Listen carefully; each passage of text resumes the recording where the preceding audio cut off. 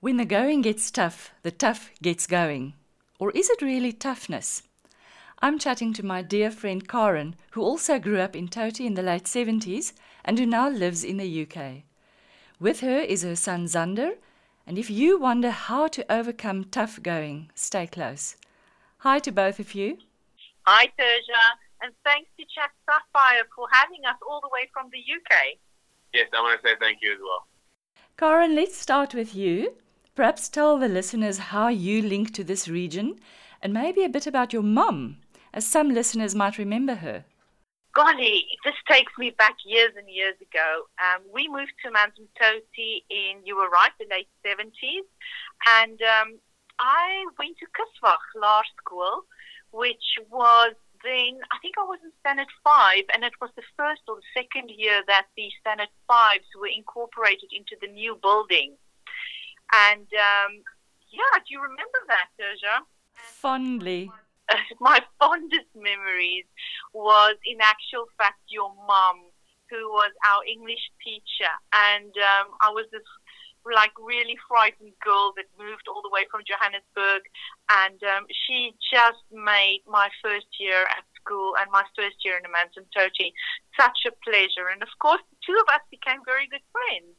Indeed. Oh, thanks for remembering my mom. But tell us a bit about your mom, as some of the listeners really might remember her. Yes, my mom worked at Aquarius Pharmacy in Sanlam Centre for, must be close on to 30 years. And in actual fact, my parents stayed in Amanzimtoti until my dad passed away. And I think that was I'm trying to remember, I think that was in 2011.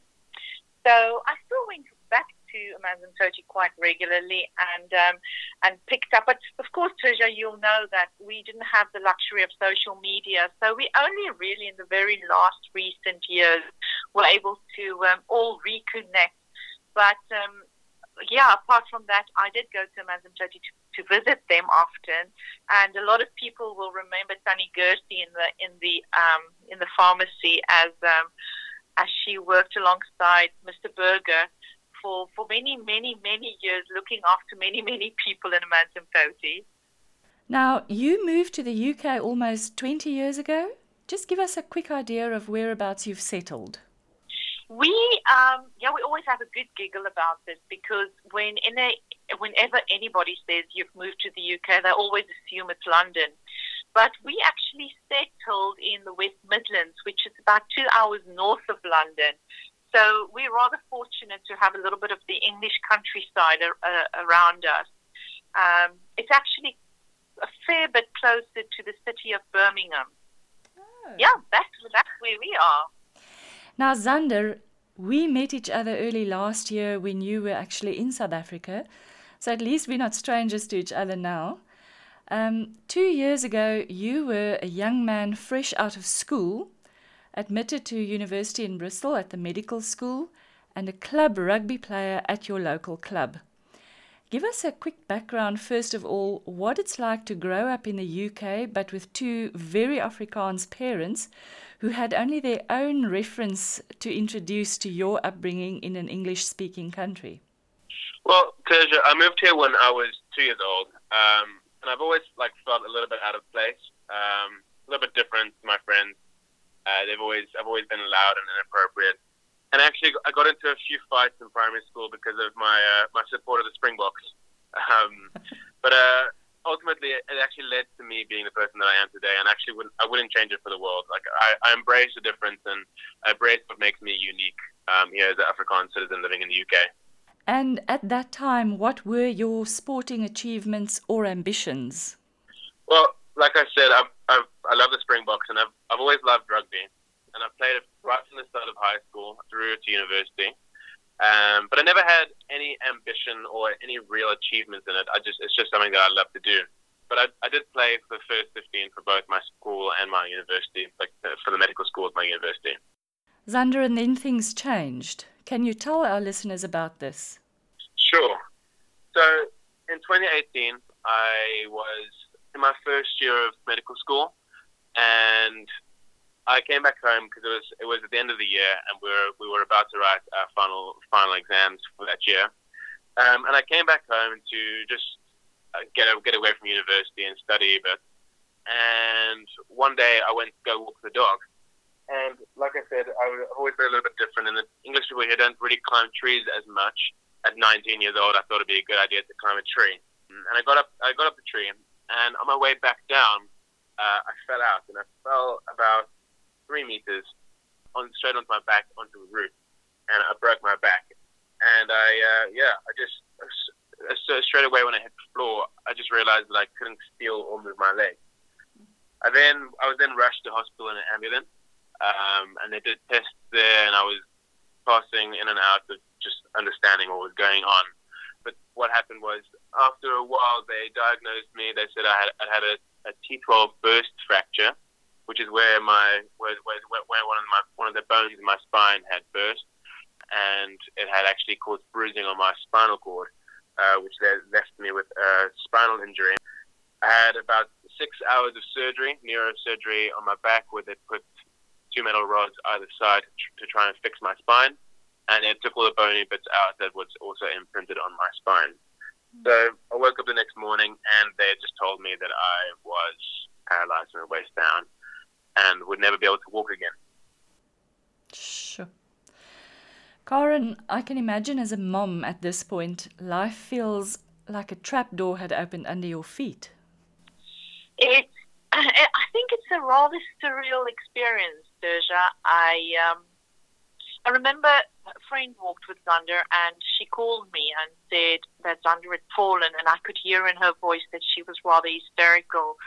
And I went out. I think it's amazing how some events in your life can really go into slow motion.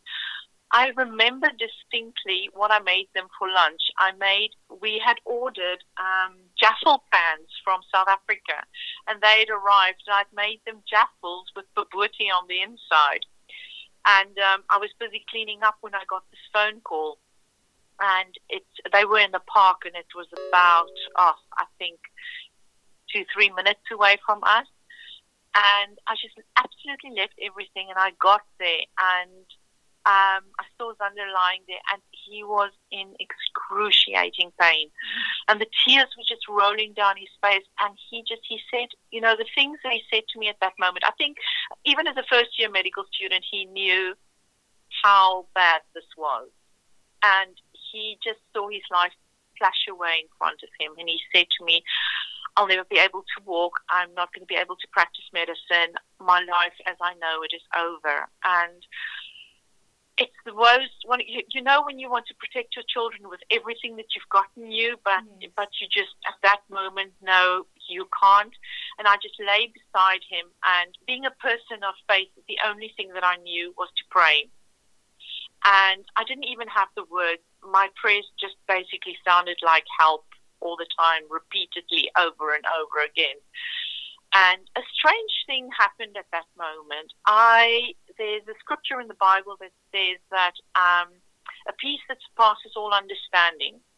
And I literally felt a peace enter into my life that surpasses all understanding.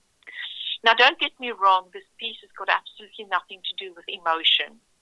It is a surety of knowing that we are not alone, and that everything will be okay. But managing your emotions literally looked like those first few weeks in hospital, where I had to remind myself to breathe at times, where there's such moments of such heartache, of such fear, of such anxiety, of not understanding, but always, always grounded in a peace that we are not alone in this, and it is going to be okay.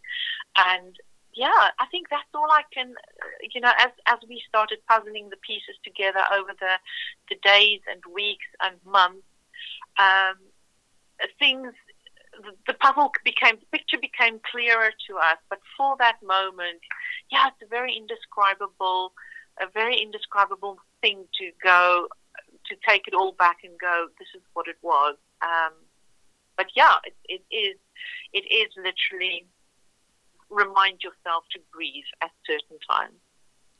I think for someone who has not gone through that kind of experience, nobody can say, I can imagine how you feel, so I certainly can't. Zander, you reached a low point where you were faced with reality. What happened then? Well, Terja, actually at the start I completely lost sight of reality. I was told on my first, as soon as I came to consciousness after my surgery, I was told that I'd have to lie flat on my back in that hospital bed for 6 weeks without being able to go outside or without being able to leave the bed itself whilst my spine stabilized. And it was tough going. I must say, this lockdown that we're in right now, for me, this is a bit of a breeze. It feels like the second time that I've done this, but with a lot more freedom this time around. But yeah, so those first 6 weeks were tough. But one thing that I did decide to do, because I was on a lot of drugs at that time with morphine, paracetamol every 4 hours, and I was very in and out of consciousness. But one thing I decided to do was I wanted to still write my first year exams, because obviously I missed those being after my accident. But I wrote, so at the end of the 6 weeks, on the last day of that 6 week bed rest, I actually wrote my first year exams, and I passed those, which I was quite surprised about, because half of the time I was either sick or I was sleeping off the effect of the painkillers. But yeah, in total I was in hospital for about 100 days, which seemed like a lifetime, and I couldn't leave that hospital. But when on that 100th day, when we'd made the changes at home that meant that I could come home, it still felt like I was trapped, and I still felt like I was locked in. I didn't have any plans for the future. I passed my first year degree, but I still had to stay at home for a year, and I didn't have any clue about what it is that I wanted to do. But then I remembered that I had a friend who was actually the world record holder for the 100 meters in wheelchair racing, and so I sent her a message, and I said to her, I want to do what you do. And later in that week, in the first week out of hospital, I was on the athletics track. And it just felt like a weight had lifted off my shoulders. I was going what I thought was fast anyway. But people were going past me, people were going past me quick. But I was just happy to be up and out and doing something actually that was different to life. So yeah, so that first few months, it was just a lot of me training. I trained 3 times a week at the athletics track, and yeah. So after that, we were going to come to South Africa anyway in December for my cousin's wedding, but then me and my mum decided to extend that when we heard of a rehab clinic in Cape Town called Walking with Brandon that was established by a good friend of mine now. His name is Brandon, who broke his neck in a gymnastics accident. But it's a very good rehab clinic that offers rehabilitation to people with disabilities in South Africa at an affordable rate, and it's top quality, world renowned. But yeah, so my trip to South Africa was extended to 4 months, and it's the longest time that I've been in South Africa since I was born. And for the first time, it just felt like I was home. So yeah, so those first 4 months in South Africa were mainly spent doing rehab and training. But compared to how I was in the hospital when I completely lost sight of reality, actually, those first 6 months out of hospital, really, it was just a complete difference in who I was as a person. Sure. Now, when we met, it was, of course, a fabulous combination of events. I'd known you were both in SA at the time, but logistics meant even if she tried, it wasn't possible for Mom to fly to Durban for a visit. And then, as it turned out, I had to go to Cape Town. But we knew still our schedules didn't allow a meeting. And I was at the airport and our flight was delayed, so I took a walk and I bumped into your mom. Do you remember that moment, Karen? Oh, Terja, I couldn't believe it. It's just one of those absolute glorious moments. Yeah. The amount of luggage we had with us, it was a morning flight. The amount of luggage we have, the amount of arrangements that goes into trying to take a flight which we're now very good with. But at that point in time, it was one of our second flight we took. We had to get up like 5 o'clock that morning. So, yes, I ran into you without any makeup and a little bit like lockdown hair. I don't think I've washed the grey out of my hair for months at that point. So, but what an absolute glorious moment to run into you at the airport. Oh, it was brilliant. And as it turned out, I could finally meet the young man whose journey hundreds, if not thousands of people had started to follow thanks to social media. And then the opportunity came for us to go back to Cape Town on the very same weekend that you did something incredible, Zander. Tell us about that. Well, if it is what I think you're referencing, I had my first athletics competition, and at this point I'd been training in wheelchair racing for about 6 months. And this was the South African national competitions, but it had athletes from all over Africa. There was a Kenyan athlete, and so it went quite well actually. I had 4 races, and I medaled in all of them. I got a gold, and then I also got 2 silvers and a bronze. But it was very cool, and actually for the first time in my life, it gave me a taste of what the life is of a professional athlete. That sort of pressure that you have, but also the feeling at the end when the race is done and you look back and you see how you've done it. It's something that I can't describe. I actually can't remember any of my races from that. I finished the race, and because I had so much adrenaline, by the time it was done, I just completely forgot anything that had happened in the race. And some of those races were about 3-4 minutes long. So yeah, it was crazy. An amazing moment. Of course, you make it sound easy, as if it all just fell into place. But is it a once-off decision to be positive, or is there more to it? After my accident, I spent a lot of time. Half the time I was either asleep, or the rest of the time I was crying. It was a hard time, and for everyone in my family. And as much as I'm a positive person by nature, it was incredibly tough. I can't say that there's any way of getting through it for anyone without actually having to experience those emotions.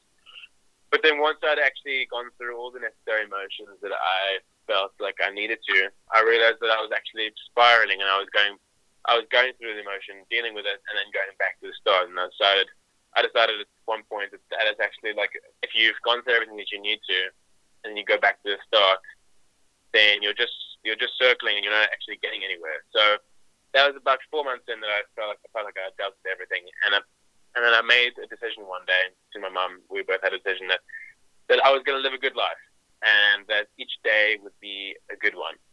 So I don't know, I can't remember exactly how it happened, but one day I just made a switch and I said that actually this would be a good life. So each day I've made that decision. I wake up in the morning, and it's not the same as everyone else, where you just swing your legs out and you get up and you do your day. For me, I need to swing my legs out. I need to get into my wheelchair. I need to do all the extra things that people need to do that people don't actually see.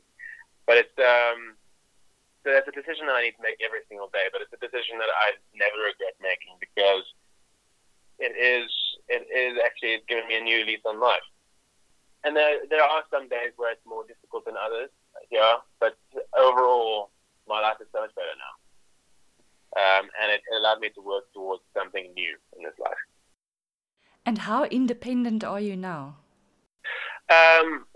So obviously before my accident, I was completely independent. I was a varsity, just living my life. And then I remember the hardest part actually was after my accident, going from that complete independence that you feel for the first time, and then just being completely reliant on people to actually get through the day, whether that's nurses or after hospital, that was my parents to drive me around, and it was tough. And one thing actually that I've learned from that is something that I didn't have before, was like I've learned when I need to ask for help. So then when time went on and I learned how to drive again and all these things, my independence increased. But that lesson that I learned of actually it's okay to ask for help if you need it, that's something which stuck with me. So right now I'm at varsity again. I'm in my third year of medical school, living by myself, and but I have that skill now where I can ask for help if it's needed. So yeah, I'm completely independent now. Your mom, of course, regularly updates us on your antics. You are an extrovert by nature, and I'm sure our listeners can hear that nothing's changed. Tell us about your current position in terms of athletics. So when I came back from South Africa, I told my coach about how my event had gone at the nationals, and within a month of coming back from South Africa, I was in America training at the international, like the internationally renowned wheelchair racing institute at the University of Illinois, where the American Paralympic team trains. And so it was pretty cool being able to travel the world and do that. But when I was done, I then came back and I did a few races in England. And by the end of my first season, I was ranked 9th in the UK for the 200 meters. It was the best ranking that I've had so far. And the Run for Heroes challenge? So with the lockdown going down, with the lockdown currently, there's been a lot of challenges going around. You've got the shirt challenge, you've got the one where you have to eat the egg and have the sugar and drink the whiskey and like all those things. But here in the UK, there's a charity that was set up called Run for Heroes, and what it does is it supports the NHS that we have here, so the healthcare system that we have here, because they're under a lot of stress right now. There's a lot of volunteers, there's a lot of volunteers that are helping out, but aren't getting paid. So what the charity does is it helps raise money for those so that they can get food or they can get accommodation or they don't have to pay for parking. All these things, but what it is it's a 5K run, and then you donate £5 to the charity, and then you nominate 5 others to do it. So if it works out well, each person that does it actually raises £30 for the charity because of the nominations that they caught. So I challenged my racing group. We did a Zoom call. And we all video chatted, and we did 10K. So we did 2 sets of 5K on Zoom on the indoor rollers, and I reckon we raised around £100 just in that time alone. But obviously with the nominations, it'll be a lot more than that. So it's amazing actually how during this time the whole world is coming together and being united as one. That's something I find amazing. Are you looking into other sports as well, or are you focusing on academics now? So right now, with the lockdown that's going on, I've just been trying to work a bit on my academics, but I've also been training quite a bit with the racing, and I've also started a little bit of rowing just to see how that is. But I'm just doing what I can to keep busy with everything. And I'm managing to find that time because I genuinely don't know where my days are going at this time. Seems like I wake up and then it's time to go to sleep again. How has your journey changed your perspective on your chosen career? For me, before my accident, I was very focused on finishing med school and becoming a doctor and living my life sort of A, B, C, D, E. So just sort of going to school, going to university, getting a job, getting a wife and kids, and then getting a house, and then growing old and dying. But now I've realized that actually there is a chance for me to, alongside my career in medicine, maybe pursue a career in professional sport as well. So that is also something that I wanted to do. But since my accident, my life's become a lot more about just experiencing life and just doing all the things just trying out all the new things in life that I'm able to do. How do you see yourself, and do you think it affects how others respond to you? Personally, my view of myself hasn't changed. I'm still the same person I was before. I'm just as extroverted, just as inappropriate and loud. But one thing that I have noticed is because of the social media outlet that I've had and the ability that I've had to talk into people's lives, I'm just happy to talk about some more meaningful and serious things. And in a way, it's helped a lot of other to me, and I've been able to be sort of just an outlet for a lot of people to talk about the things that actually are troubling them. And a lot of the time, it's nothing to do with what happens to me. But it's actually that you and myself that I am something more than just this happy-go-lucky guy. But I actually sometimes I do say things that people that people haven't thought of before, and it lets people open up to me. And I think that's an amazing gift that I've been given with this, especially with it being such a visible disability. People often see me and they try to feel sorry for me, but then but very quickly they realize that I'm not going to let them feel sorry for me, because this is just another additional part of my life. But I don't let anyone have the chance to see me for anything other than what I am. I'm Zander. I'm the same person, and I know I like to keep that way. Zander, my favorite picture of you is with your girlfriend, where she's wearing a T-shirt saying, "I'm only in it for the parking." So humor is, of course, important in times of crisis, isn't it? Yeah, for me, humor has always been like an important aspect. I've like I said, I'm inappropriate and loud. And the inappropriate comes from making jokes at times where sometimes it doesn't seem appropriate, but actually, because a lot of people sometimes think that it's actually a bit too dark. But for me, I think that if it's with me, it's never inappropriate. And like a lot of the time, it allows. It's once you get past that first awkward laugh with someone about something that's actually so serious, it makes that connection between you so much easier. And yeah, so we laughed a lot in those first few months about this, and we made all the standard jokes everyone makes, like, "Oh, this must be really, really tough," or "You haven't got a leg to stand on," and obviously all those jokes that you make, and it's an important part of actually getting through this. And for some people it works, and for other people it doesn't work. But for me, I feel like humor is a very important way of getting through it.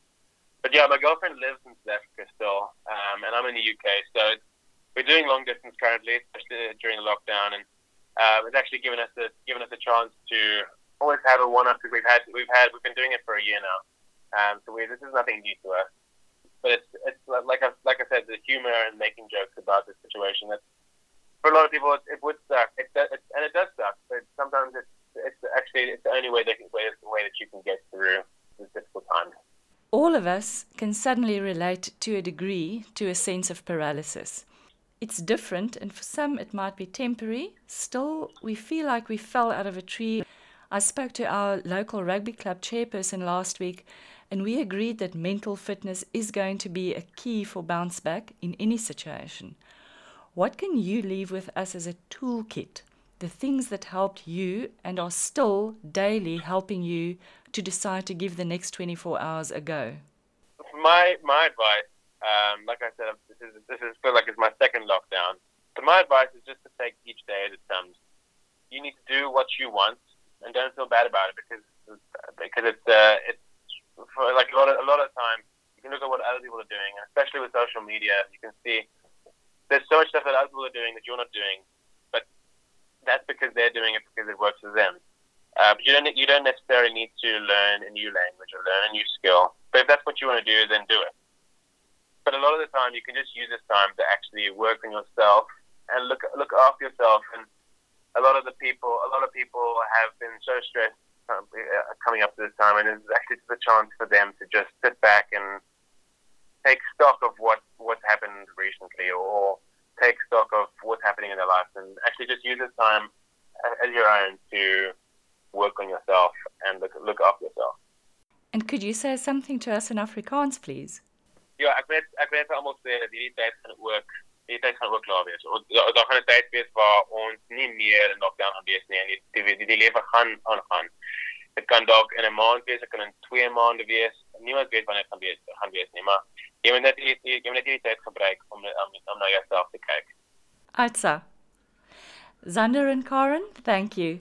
Thanks for being candid about the hard bits, as well as sharing the good bits.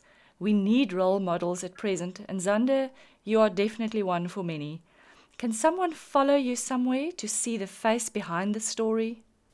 You can indeed. I have an Instagram page called 6 Weeks in Bed with underscores in between all the words, and it's just a bit of it's just something to document my journey at the start and how my life is going now. So that's where you can follow me.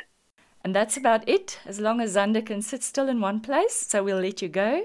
Take care, both of you. Lots of love from the Sapphire Coast to you both. Oh, thank you. Thanks, Terja, for having us. And lots of hugs and kisses to my hometown. Thanks, Terja. It was lovely talking to you.